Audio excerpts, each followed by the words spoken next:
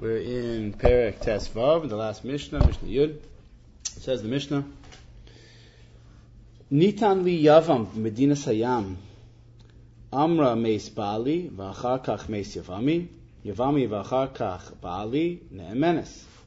If a woman is overseas with her husband, and her mother-in-law, and she says that a Yavam was born while we were overseas, meaning her mother-in-law had another son.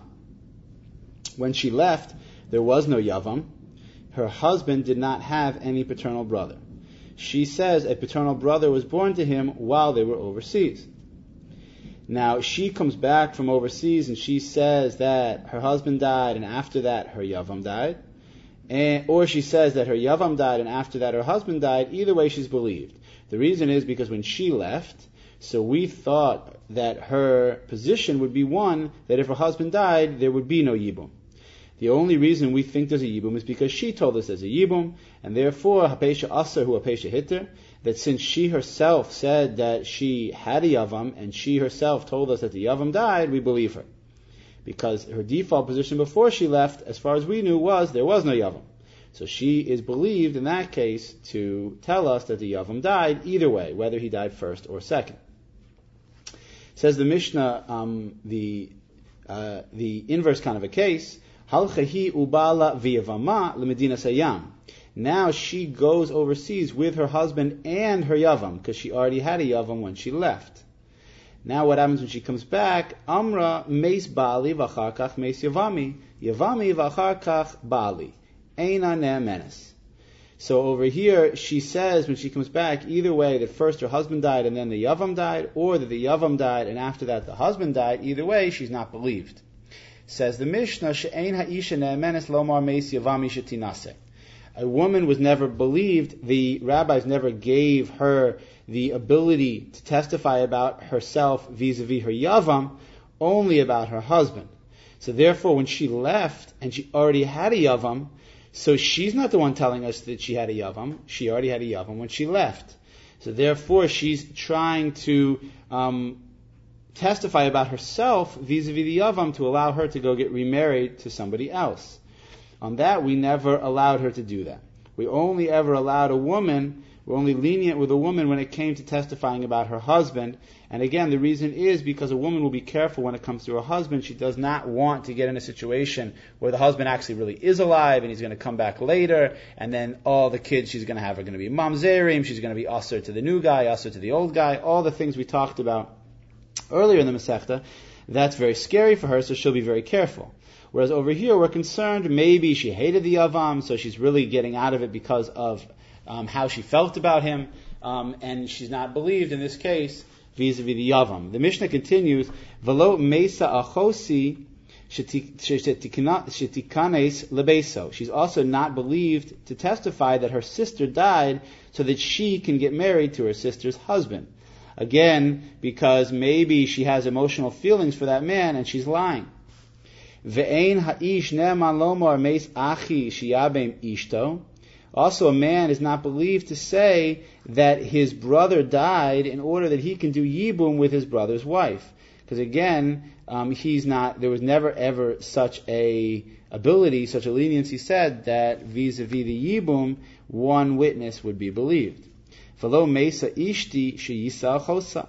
A man is also not believed to say that his wife died in order that he can go marry his wife's sister, because again, maybe he has feelings for the sister and is lying, and in that case there was never this leniency said by the rabbis that one witness would be believed in order to allow such a marriage. Again, so we see that the leniency was only ever said vis-a-vis a woman saying that her husband died, so she shouldn't get stuck in marriage, when there is no way out, because we'll never know whether this husband is dead and he's never going to be able to walk in and give a get, so she'll be stuck as an aguna forever. That's when we said the leniency, and again, because it's such a scary situation for her, should she not be telling the truth, that we're confident she is telling the truth. That's the end of Perek Tes Vav. Perek Tes Zayin. Mishnah Aleph. Ha'isha shahalach bala v'tzar asa l'medina sayam. Uba'u v'amru la meis balaich. Lo tinase v'lo tisyabe. Ad sheteda shema me'uberes hi tzarasa. So a woman goes overseas now with her husband and with her co-wife. Now, witnesses come back and they say that her husband died. She's not allowed to go get remarried because she should be a shomeres yavam. She should have a yibum situation. Anytime a woman falls out in yibum, she's asked to go get married to anyone else except the yavam. But we also do not want her to do yibum until we ascertain that the tzara, her co-wife, didn't get pregnant. Because if the co-wife did get pregnant, so then she's asur in yibum. And the brother, in fact, is an Isser Erva for her. He's an Eshes Ach. She's an Eshes Ach vis-a-vis him.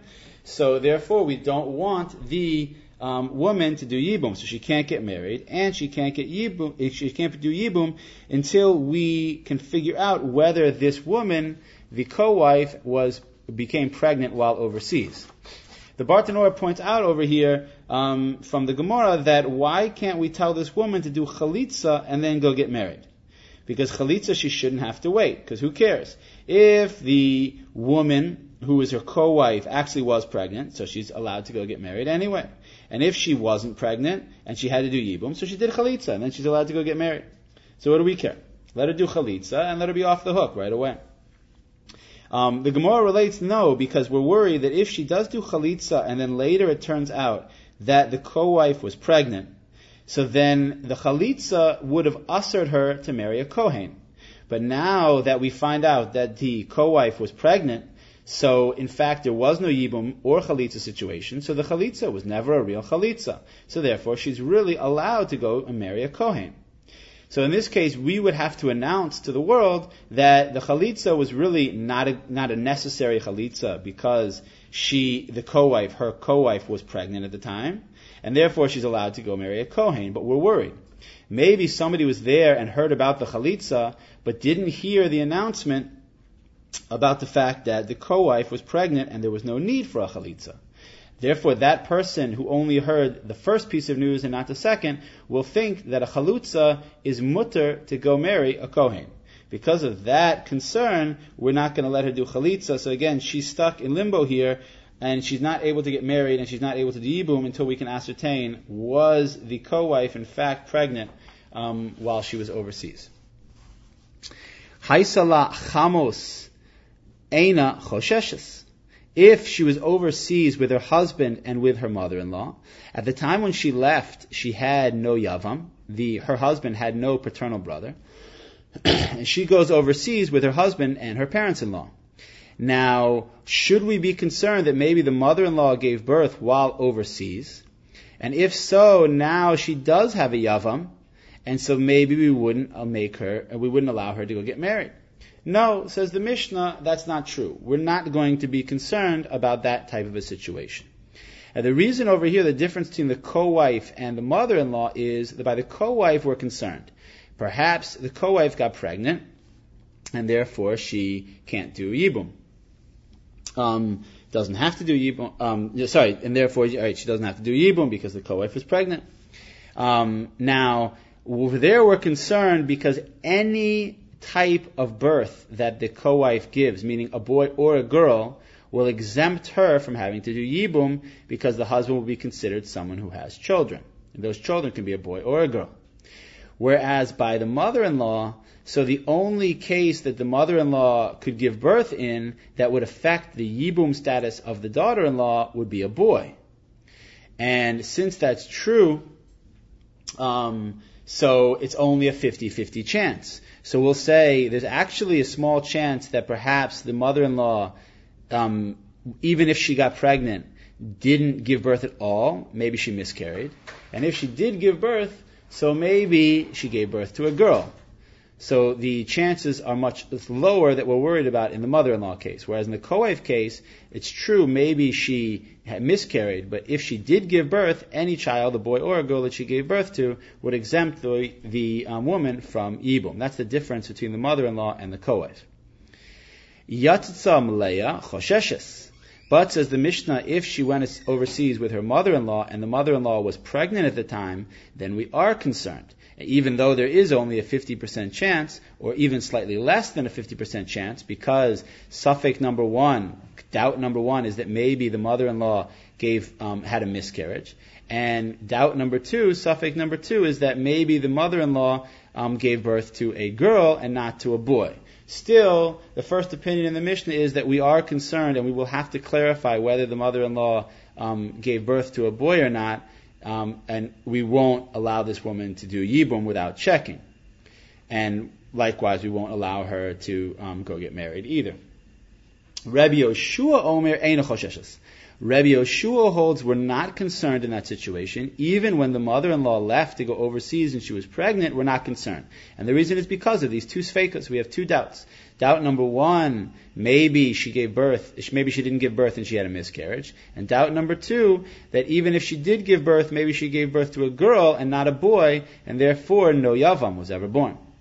That's the end of Mishnah Aleph.